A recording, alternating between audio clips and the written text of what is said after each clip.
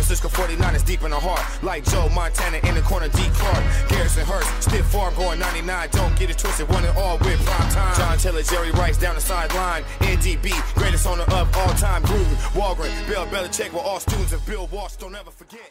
I'm Lee Gowland. I'm Brian Davis. And this is the 49er Faithful UK show. Week 10 is in the books. It wasn't a particularly good game to watch. We were getting the basics wrong. Inconsistency, poor coverage, confusion within the defence as to what players being called, all led to the inevitable defeat by the New York Giants. At times the defence did look good, but these were overshadowed by the players where we looked absolutely shambolic. On offence, Mullins impressed again and as a viable alternative to CJ Beathard.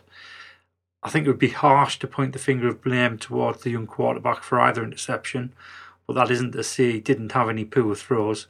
There was a couple where I thought he could have been picked off and we were quite lucky.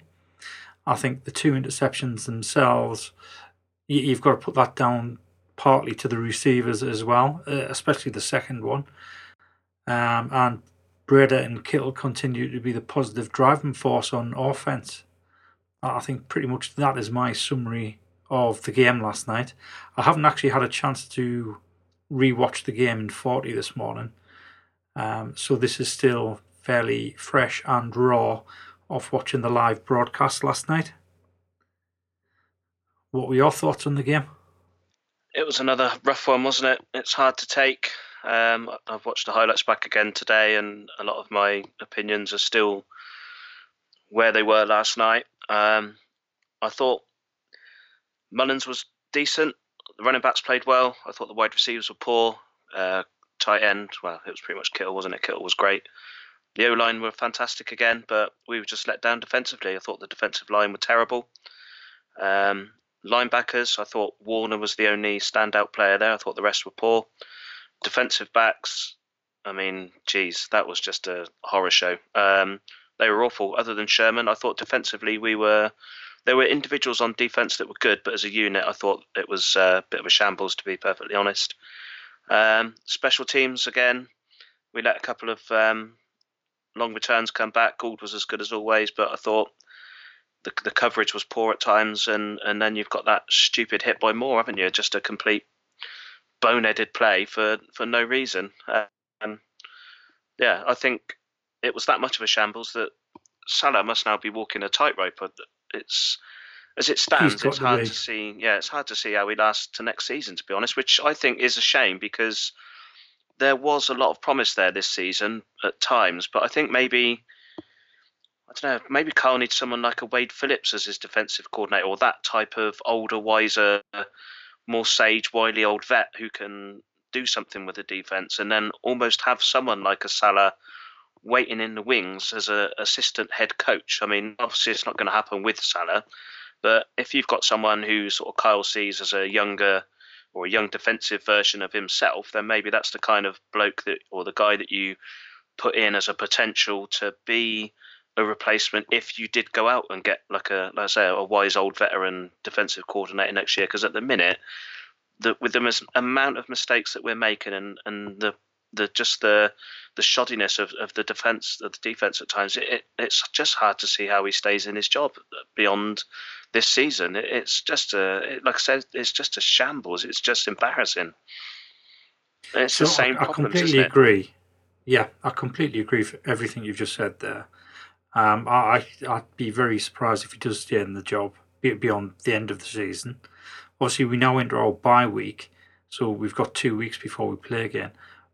But I can't honestly see us making any coaching staff change in those 2 weeks, because at this point of the season, you're more than likely not going to get the person you want to come in to do that job.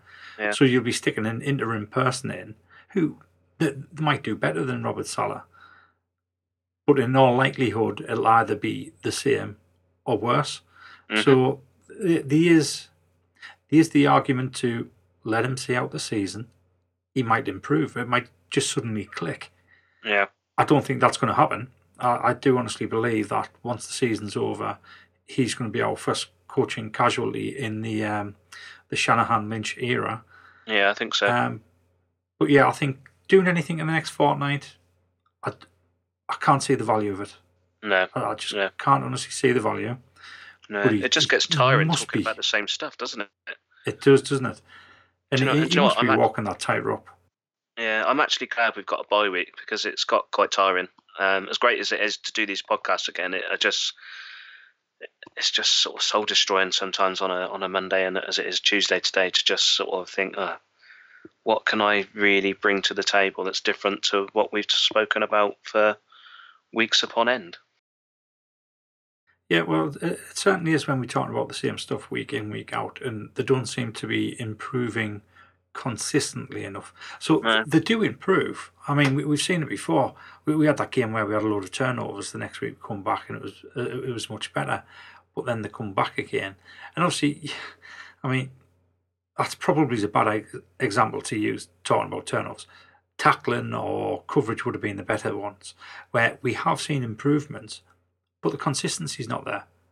We don't see that improvement throughout an entire game, or in the weeks after we've improved. It kind of goes back again. It's almost as though they've been given a good kicking in practice and said, right, you need to pull your finger out and sort out your pass coverage, sort out your tackling, make sure you know what the scheme is, and they go into the next game and they're all focused. But then that focus, and maybe that's it. Maybe it's the focus that's probably letting the team down. And I think it's been mentioned before in interviews where they've turned around and said, well, we practice this every week. Yeah, you're practicing it, but it doesn't mean that the team are focused. It doesn't mean the players are focused. You're going through the motions, and it just seems as though the defence are lacking focus.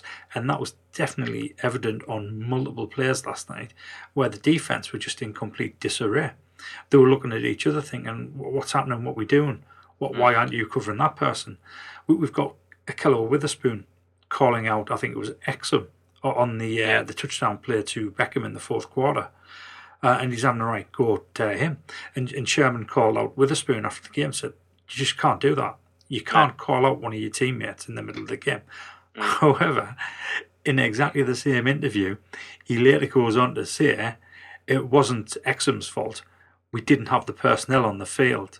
It was the wrong play call. So he's effectively calling out the coach, but you can't call out the players.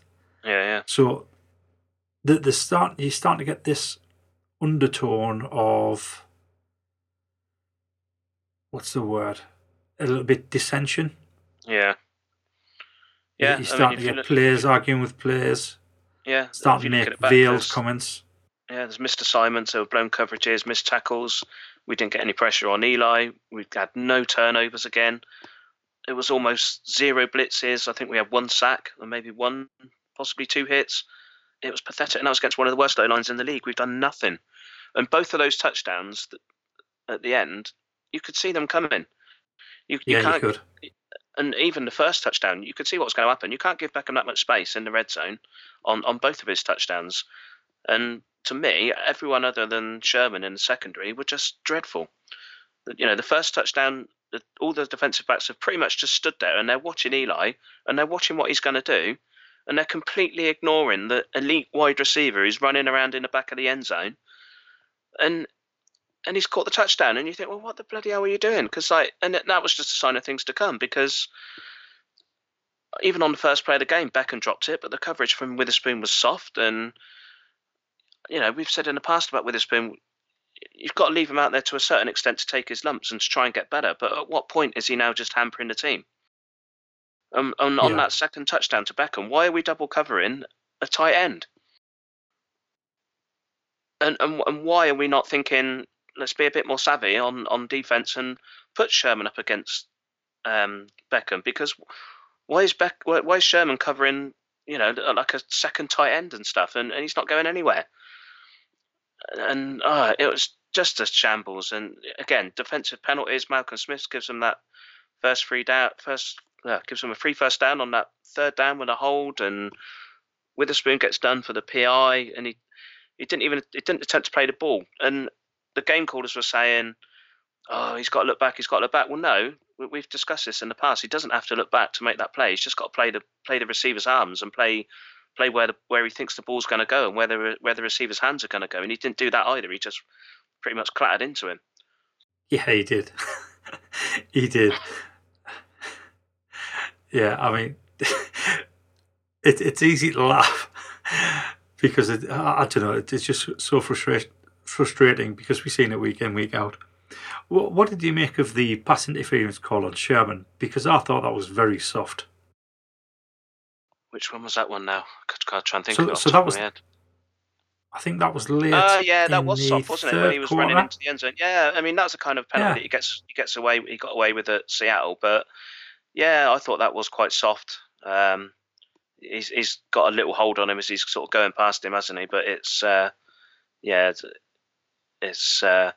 think that's a bit of 50-50 for me. There's not much in it. Yeah, I thought exactly the same thing.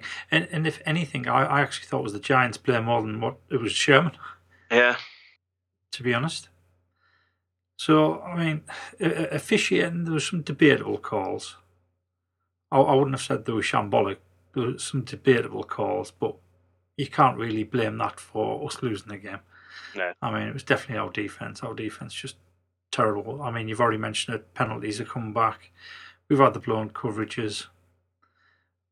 One sack on an O-line that has allowed the most quarterback sacks this year. Yeah. These are the statistics that get people fired. Yeah. I mean, how on earth can we play that badly? When you go up against the Raiders, and the Raiders actually have a better O-line than what the Giants do. Yeah. And I mean, we were all over Derek Carr. And I think I counted 2 blitzers in the whole of the game. I'm sure there was 2 all-out blitzers in the whole of the game. And that's just not good enough. No. Not when you're playing against an O-line like that. No, and we're down to 5 turnovers in 11 games now. That's just unacceptable. It was another 10-point lead that we blew. We let Eli hold on to the ball for too long, and we just can't close games out. And if you look at the statistics on paper, we actually did all right against Barkley and Beckham somewhat, didn't we? In keeping them in check. It's just those. Well, we did. I mean, Barkley only had 67 yards. 2 touchdowns. Yeah. And I think we missed a trick when we didn't throw the challenge flag for that contested catch interception, because that was interception all day long, wasn't it? Yeah. You've got to challenge that. As that was an amazing catch from Williams to react to the tip ball and pretty much be full stretch to make the catch. And I don't know how anybody saw it any other way, because he came out with a ball. The other guy's nowhere near it, other than just being led on his back, and Williams has got the ball, and nothing came of it. I just failed to see why nobody did anything, and even the game callers didn't make a big thing of it. They were just like, oh yeah, it's contested catch, whatever sort of thing, and it was sort of just a bit of a flippant comment that, maybe they could have challenged that, and there wasn't any big debate about it or anything afterwards or during the game. I was amazed that didn't. That wasn't more of a key talking point of the game. Yeah, well, it's just like the Hail Mary, the Green Bay Packers against the Seattle Seahawks. Yeah. The reason the Seahawks got the ball there on the contested catch is because the benefit of the doubt goes over to the defense in that situation, and the defense get the ball. Mm. So, yeah, I mean, I'm like you. I don't know why they didn't contest it. I don't know why the officiating crew obviously saw it so clear-cut.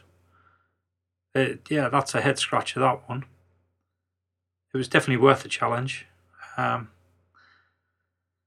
going off Shanahan's record with challenges, it might have been a good challenge. Yeah, I think it would have been. But yeah, there wasn't. It wasn't a particularly pleasant evening or morning, I should say. And we said in the preview, didn't we? We wondered whether it might be a sort of after the Lord Mayor's show for Mullins, but Mullins I thought was actually okay. Defensively, it certainly was. We turned the ball over twice, both on very similar sort of plays. The first one, I think you've got to look at Bourne on that. I don't think he was physical enough in going for the initial ball. And the second one, I think there's multiple faults on that one. Mullins threw the ball behind Goodwin. It still hit Goodwin in the hands, and he has to do better. But I think you've got to question, should Goodwin have been out there on that play? Because on the play before was when he had that was his second hit in his head, that he'd the game had been stopped for, and he'd gone off and had a concussion. Obviously, very quick concussion test. So should he have been out there? Yeah, I would also question what Goodwin was doing, because there was like 2 stutter steps, wasn't there? Yeah, and then he bats the ball. So he was that's right. So he was coming across the field, and then he hesitated, and then he started again, but then he hesitated again. Yeah. And I'm sure that'll have confused Mullins. However, as you've already said, Mullins put the ball behind him anyway, even if he didn't have that second stutter step. Yeah. But yeah, it's questionable whether or not he should have been on the field at that time, because he had 2 hits to the head. Yeah. And to be honest, coming on the first anniversary of his son dying, I can understand why he did it last year. I'm not sure I can understand why he played this year. So yeah, that might be something frame of mind he was in. Yeah. But other than that, I thought Mullins was decent. Certainly enough there for him to play next week the week after next in Tampa Bay. Yeah. He didn't take any sacks today. He was 8 of 13 on third down, which is outstanding, really, when you think of the situation that we're in. Needs to do better on those last throw situations, though, and that game management on that last drive I thought was pretty poor. The three catches across the middle, we've got to do much better than that. We didn't throw to the sidelines. I know they were taking the sidelines away from us there, but you've got to be a bit better than that on that particular last drive. And again, Goodwin, talking about being in the right frame of mind, he doesn't slide, does he, when he catches that last pass? Yeah. And he's trying to get out of bounds, and by the time he would have got out of bounds, the clock would have run out. So I don't know why he's not literally just gone down as soon as he's caught that last ball, so that at least then you've got 4 or 5 seconds that you might be able to possibly get 2 plays away if you're extremely quick, but you've certainly got a little extra time just to buy yourself that last play. And on that last throw, I think you can underthrow that play, can't you, and hope that someone falls back into the end zone, but you can't overthrow that. You're only, what were we, on the 21, 22 yard line? You can't overthrow that there. You've got to make that ball catchable. And that is where you want your 6'5", 6'6" wide receiver who can go up and make that play, can't you? And, or your 2 6'5" tight ends. Yeah, or your tight ends. I don't know why why you're not targeting those guys on that situation, but yeah, you've got to put up a ball where someone can go and at least contest it and make a play. Yeah, agreed. And that very last flag on the last player, that was like rubbing salt into the wounds. That wasn't it? He definitely had me believing that it was on the defense and not the offense. Yeah. I think we're going to get another shot at this, but no, has to be offensive holding. So yeah, that was a bit of a kick in the goalies. And then I think you've already mentioned. Go on, sorry. I was just going to say a couple of other negatives for me. Yeah. Do you want me to go? Yeah, you can do. A couple of other negatives then are Alfred Morris again. I think the team need to A, stop feeding him, and then they need to B, stop feeding him the ball, because he can't bloody run. Yeah, treacle toes. He's just so slow. Why promote someone off the practice squad and then not even give him a look? What did Morris bring to the table that Days couldn't have done last night? So that's what I thought. But I've read an article this morning. It's dated this morning, but it might be 24 hours behind, saying that Days has only just been activated, and it appears that was this morning. Or yeah, but although that can't be right, can it? Be aware of the playbook. Yeah. And then Bourne I thought was poor. Pettis I think is being criminally underused for a guy who came out of college with such a reputation as a huge playmaker and a great kick returner and all of this kind of stuff. He's not bringing anything to the party at the minute, is he? What was it, 4 catches for 12 yards this morning? Not good enough. Not good enough. We need to scheme better for him. If he's going to start delivering for a second round draft pick as we've drafted him, then we need to be better. We need to be better at coming up with something for Pettis, because at the minute he's essentially just being wasted. Yeah, agree with that. And back to the Morris comment. Yeah, I wouldn't play him again. I just wouldn't. He's not going to be on the team next season, so I can't see any value in playing him now, unless you're trying to protect somebody from injury. Obviously, we've had the injuries, but we've got another back on the practice squad. We've activated Matt Days, so Matt Days is going to come up. Yeah. Whether or not they want to carry three backs on the active roster, I'm not sure. But that might be the only thing that's stopping us from getting rid of Morris altogether. But yeah, I mean, we said it last week. Well, we said it for a couple of weeks. He's just not doing enough. Every now and again, when you down him, he'll have a big run. Mm. But those are too few and far between. Yeah, they are. And now, at the situation where we are of losing to the Giants, we may as well go into full evaluation now and have a look at all these guys on the practice squad. Exactly. We've got nothing to lose now, and it might be seen as tanking, but now there's no, you're getting, like you say, no value in playing the likes of Alfred Morris and guys like that anymore. Now you might as well just bin them off, get the guys up from the practice squad, and just have a real talent evaluation of everyone who's on the roster. So your whole 53 plus your practice squad. Chin off all of these guys who we're just sort of carrying every week now, and scheme up something for the younger players, and this, Tavarius Moore at cornerback. Let's have a look at him. Yeah, let's have a look at some of these youngsters on the O-line. We may as well. Yeah. I mean, yeah, I completely agree with that. I can't see any point whatsoever, any value in playing anybody that we're not going to have. You do need to evaluate them. I don't honestly think that's... Well, I wouldn't say that's classed as tanking. To me, tanking is deliberately going out and losing games. Yeah, pretty much. If we lose the games because we... Yeah, if we lose in games because we're evaluating players for next season, I don't personally see that as tanking, because we are still trying to win the game. Mm-hmm. So I just want to clear up that whole terminology of tanking. Yeah, so sure. If we evaluate and lose for the rest of the season, to me that's not tanking. Tanking is saying to the players, and I don't think anybody will have ever said this in the history of the game, go out there and lose every game. No. They may have picked starters that they think's going to lose them the games, but that's on the head coach and staff. Yeah. So I don't think we will tank, but I think we will evaluate. And I mean, one of the positives I've got is that we've got the second pick in the draft. So we've moved up in the draft.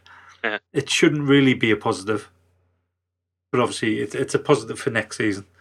So we're going to have that one place higher, which either means more draft capital if we get somebody to trade that draft pick, if the person that we want is unavailable, or we do get the person that we want. At the moment, I can't see the Raiders dropping out of the first spot, and if they're there, they'll take Nick Bosa. They've got to take Nick Bosa. And looking at the graphic that the commentators put up last night, it doesn't look like there's much coming out of college football in terms of decent quarterbacks this year, is it? So it may be that with that number 2 or number 3 pick, we will end up picking the best player available, because it's from the little bits that I've seen and read, it's meant to be a massive draft for pass rushers and very poor for quarterbacks. So that to me would suggest that we stick where we are at the top of the first round, don't move down, because there probably isn't going to be anyone coming up for a quarterback unless something drastic changes in the next few weeks. I've not looked myself. I've got no idea. You go and get the best player available with that pick. Well, fingers crossed, come the off-season, we may end up with a couple of more picks after we trade CJ Beathard to somebody who's looking for a quarterback. Yeah, I'm sure someone will be out looking for someone who's either going to be a backup or a potential starter on a poor team. Yeah, and having the second pick in the draft means I can go to bed early on draft night. because I've got a feeling that we wouldn't move back up into the first round in next year's draft. Although I haven't said that. I mean, we'll be picking, 34th overall? Yeah. So it's not beyond all possibility that we do move up a couple of places and pick a second person in the first round. And I think that all depends on how our picks go. Obviously, we've only got the 5 picks at the moment going into next year's draft. If we can shift CJ Beathard for a couple of picks, it may give us something to move up. But we'll have to wait and see, because this is not the draft show. No, this is the Giants review show. Yeah, we'll cross that bridge when we get there, I guess. So, getting back to the positives, I think you've already mentioned the O-line didn't allow any sacks, so that was good. But I think that was partly due to Mullins playing beyond his years. Yep. There's a couple of times when he was just about to get sacked and he was smart enough to realise that was happening, and rather than hold on to the ball and lose the yardage, he managed to throw the ball away.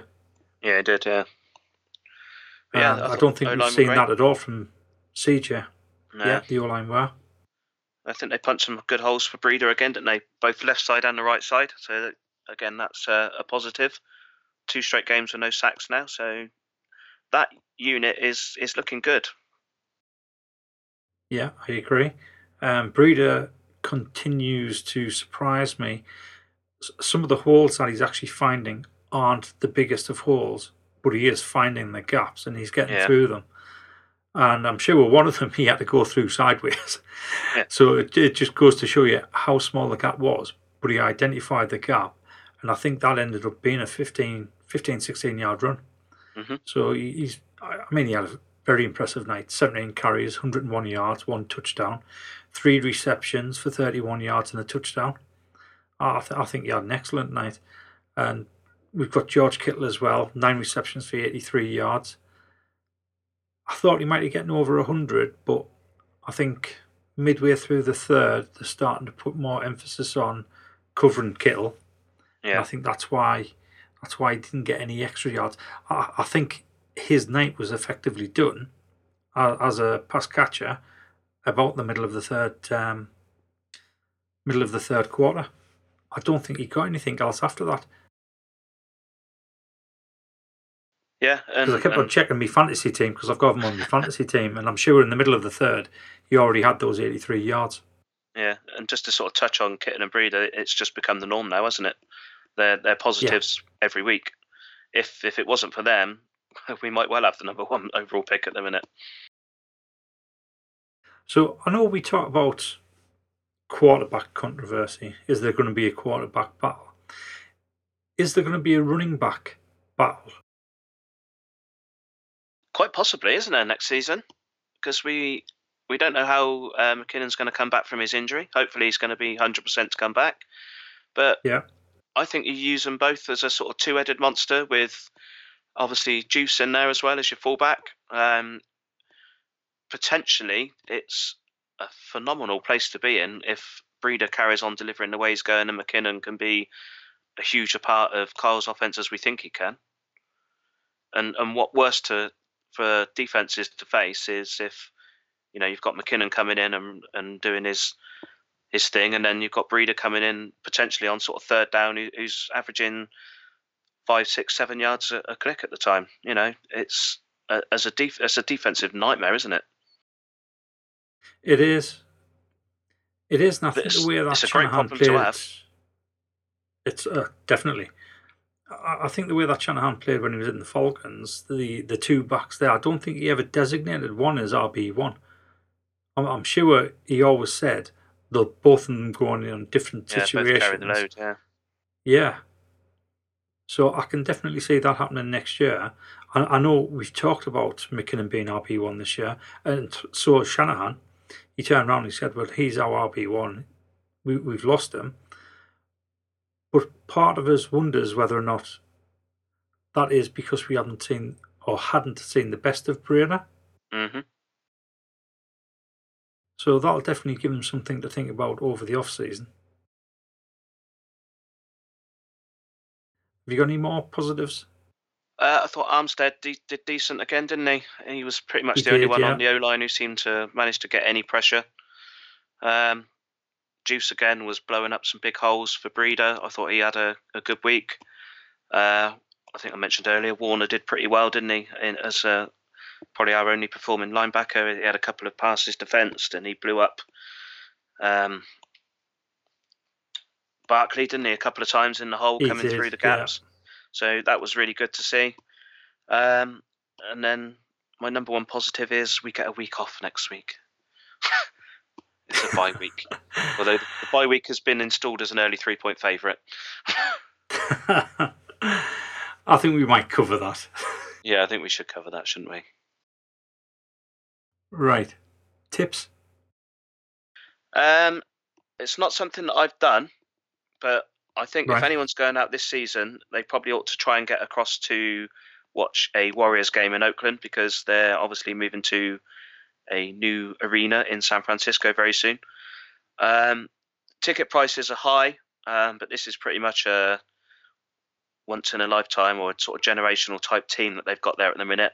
They're not my team. I'm a Bulls fan, but it's somewhere that I think people should probably try and get to go and see whilst they're over there this summer, and probably next summer, next autumn and summer when they move to San Francisco, because they're almost like the sort of, I've watched a couple of games this season. It's like watching the Harlem Globetrotters at time with the amount of talent that they've got on their roster and some of the incredible basketball they're playing. Yeah, you know, you've got the likes of Steph Curry and those guys who are just sort of draining threes over and over and over.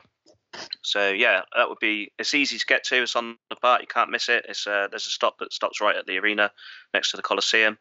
I've got a friend who goes all the time, and they're a huge Warriors fan, and he just raves about the atmosphere and everything in there. It's meant to be absolutely superb. So yeah, whilst I've not been, it's something that had I have gone when I was over there, or had the Warriors been any good in the times that I've been over there, then I probably would have gone and watched them. But as they weren't particularly great in the first sort of 3 or 4 times I went to San Francisco, it was just one of those things that I didn't bother doing, and now I sort of wish, because I'm not going this year, that maybe I probably should have gone and watched them. Yeah. So my tip this week, again, it's something similar to yourself. I haven't done it, but I've seen plenty of them driving about San Francisco. So I can't remember whether or not it was last week or the week before where I mentioned don't bother hiring a car in San Francisco, because everything's pretty much within easy distance on the public transport. So what I'm going to suggest actually costs more than hiring a car for a day, but it looks way much more fun. And it's something called Go-Car Tours. And these are little 3-wheeler cars, open-top 3-wheeler cars that can seat 2 people. And you can hire them by the half day or the full day. And believe it or not, the full day isn't twice as long as the half day. The half day is an early bird special where you pick up, I think, 8 in the morning and you drop off at noon. The full day you pick up at 8 o'clock in the morning, and I don't think you return until 7 or 8 o'clock at night. So you get almost, it should really be called a third of a day and 2/3 of a day. Oh, all day, sorry. And these, I'll put the link up on the podcast website. Like I said, they're just little 3-wheelers and you can go anywhere with them. You can go down Lombard Street. So if you ever wanted to drive down there, obviously if you're in a car, it's all enclosed. And I don't think you really get as much of an atmosphere going down there as if you went down in one of these little 3-wheelers. Just don't lean over to one side because you might tip the car over and roll down the back. But yeah, that's well worth giving a go. It's definitely something that I'm looking at doing the next time I go out there. So all day comes in at $250, and this is for 2 people. But you pay that $250 if it's only one person, obviously. And the early bird special, which runs for 4 hours, is $110. So if you go out there and you go out there with a friend, a buddy, a partner, then I mean it ends up being what, $55 each or $125 each for the day. And it allows you to get some really good photos. If you've got a GoPro, you can attach that to the front of the windscreen. And like I said, I mean, everyone I've seen go past me while I've been there, everybody's having so much fun. It looks absolutely excellent. So give that a go. I'll stick that on the website. Right, so the next game will be coinciding with our meeting at Manchester. So the meetup in Manchester at the Brotherhood on the 25th is for the Buccaneers game. At the moment, I think there's between 12 and 15 going. 12 and 15 from the group, and then there's people outside the group who will also be there as well. But we'll have our own private area. The tickets are now on sale, so you can go on to skiddle.com and buy the ticket. The ticket gives you a wristband that allows you to get cheap drinks for the rest of the night, and it opens at, I think, either 5 or half 5 and closes 2 o'clock in the morning. So whoever's going to that, I look forward to seeing you. I'll bring the new flag down, which has only just arrived today, and I can definitely say it's much better than the one they sent out last week to us. The red matches the red that I wanted, and if I get some good light, I'll get a photo taken and upload that onto the website. Right, so enjoy your bye week. We may or may not have a small show before the Buccaneers game. We may think about doing some sort of a fan insight. If anybody from the group wants to be the subject of that fan insight, just drop us a message, let us know, and we'll sort something out. And it'll take between 20 minutes, half an hour, and we'll just do some sort of fan bio. You can tell us how long you've been a 49ers fan, who your favourite player is, whether or not you've been out to San Francisco, and just basically chat through that. And if they got any tips as well, that'd be useful. Because I'm starting to run out now. Yeah, absolutely fantastic. Right, well, enjoy the bye week. Unfortunately, we didn't get the win last night. Hopefully, we'll do better against the Buccaneers, and maybe that fortnight, the bye week, might see some changes in the organisation or see some changes in the way the coaching staff instill the players on the players. Right, until the 25th, guys. Catch you later. Cheers. We love the San Francisco 49ers deep in the heart. Like Joe Montana in the corner, D. Clark. Garrison Hurst, stiff farm going 99. Don't get it twisted, one and all with prime time. John Taylor, Jerry Rice down the sideline. NDB, greatest owner of all time. Gruden, Walgren, Bill Belichick were all students of Bill Walsh. Don't ever forget.